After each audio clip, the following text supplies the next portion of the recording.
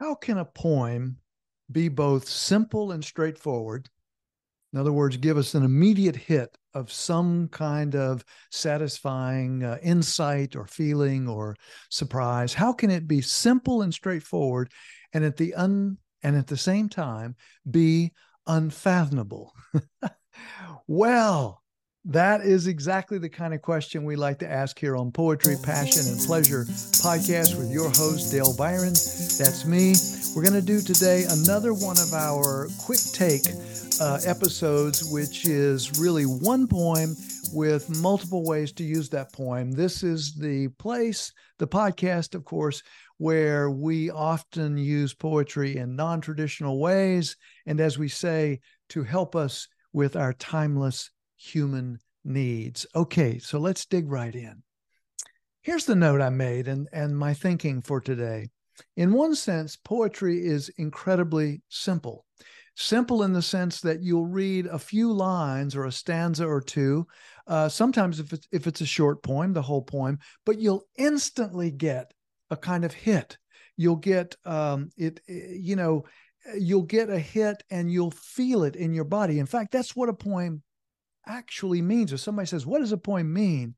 It means what it feels like inside your body when you take that poem in, when you step inside the poem. And I was thinking that if you don't feel anything, if you don't feel grief, if you don't get a some kind of new insight, almost immediately, it might not be fully clear. In fact, oftentimes it's better if it's just at the frontier edge of our understanding. That can be even more exciting. But if it doesn't give you joy and insight and especially surprise, something surprising, then we're going to simply put it down. Often we don't even finish reading the poem if we're actually frank about it. However, a really good poem has this quality of inviting lots of us inside the poem to have our own unique experience. How can it do that? Well, that's unfathomable, is my point. And how a single poem can do that is stunningly unfathomable. In fact, a really good poem will lift right off the page.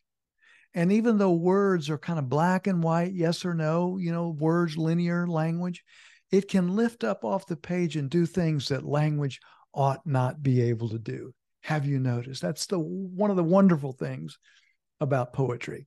Okay, well, let's keep digging. I've got one poem, as we said, with our quick takes. And it's a delicious, wonderful poem by a poet, Rebecca Del Rio. She's an American-born poet who now lives in Spain. Just an incredibly brilliant poet, talented. This poem is called Prescription for the Disillusioned. Prescription for the Disillusioned. It goes like this. Come new to this day. Come new to this day. Remove the rigid overcoat of experience, the notion of knowing, the beliefs that cloud your vision. The beliefs that cloud your vision. Leave behind the stories of your life. Leave behind the stories of your life. Spit out the sour taste of unmet expectation. Let the stale scent of what ifs, let that stale scent of what ifs waft back into the swamp of your useless fears. Arrive curious without the armor of certainty, the plans and planned results of the life you've imagined. Live the life that chooses you. Live the life. Let those words sink in, please. Live the life that chooses you. New every breath, every blink of your astonished eyes. Again, the amazing poet Rebecca Del Rio. Now, to follow up on our theme, let's look at this poem through a simple, straightforward, I call it the simplicity lens. And the note I made for myself is on one level, the hit that we get immediately when we work with a poem, this particular poem, to have compassion for yourself. Start again each moment, the poem is telling us, each hour, each day. Live the life that chooses you, is the way the protagonist in the poem put it. Live the life that chooses you. What permission, what compassion is in that line. Not the imagined life, not the what ifs the poem describes, not all those shoulds that we should have done, but the life that actually chooses us. What compassion, what simple compassion. Of course, this frontier place, as I was thinking, and my note says, can also be a little scary. And the poem reminds us of that.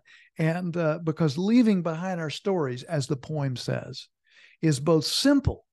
It's simple and straightforward. We understand what it means to leave behind our stories, because often we've told these stories to ourselves over and over again. And many times those stories, have you noticed, are not very helpful and not very compassionate for ourselves. And so doing that can be both amazingly enlivening, but it can also be challenging. But we get that. This is the simplicity lens. Now let's talk, same poem, let's use the unfathomable lens. So here's the note I made for myself. So she talks about a rigid overcoat.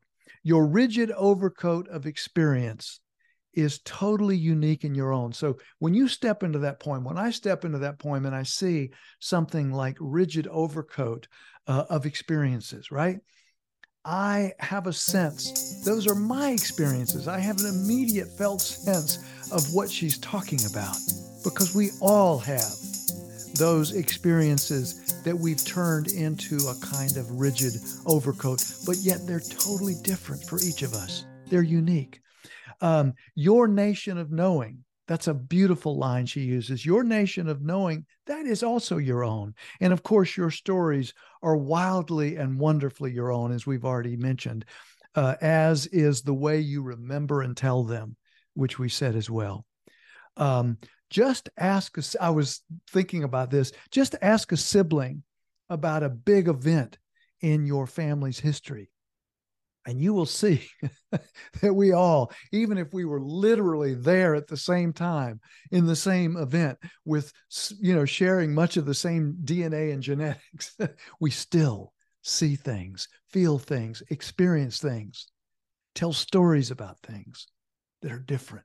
So this is unfathomable how a poem, which is just a story without the boring parts, how a story poem can have us experiencing something, and all of us experiencing something different. Oh, by the way, you might also ask your significant other about a recent disagreement you had, if both of you are seeing that disagreement in the same way. I hope if you made up well, that you possibly are seeing it the same, but you know what I'm talking about. We often don't see it the same way. If I asked 1,000 people to step into something, this poem talks about curiosity. And if I asked 1,000 people to step into a word like curiosity, what does that mean in your life? Well, you would have totally different answer, or at least a radically different answer than 1,000 other people, because it's your version of curiosity. It's your life, your stories. So how can a wonderful poem be both simple and straightforward, give us immediate hits, immediate gifts, immediate surprises, immediate insights, feelings? It does that. If it's a great poem, it does that. But it's also unfathomable in the sense that all of us step into a poem, a good poem, and have our own unique experience. That's magic. Okay. We've come to the end of our episode. Thank you so much for your listening ear. Comment, like the post, send it to someone else that you think might enjoy it. And in the meantime, until next poem, please take good care of yourself. And also, if you can, take good care of someone else.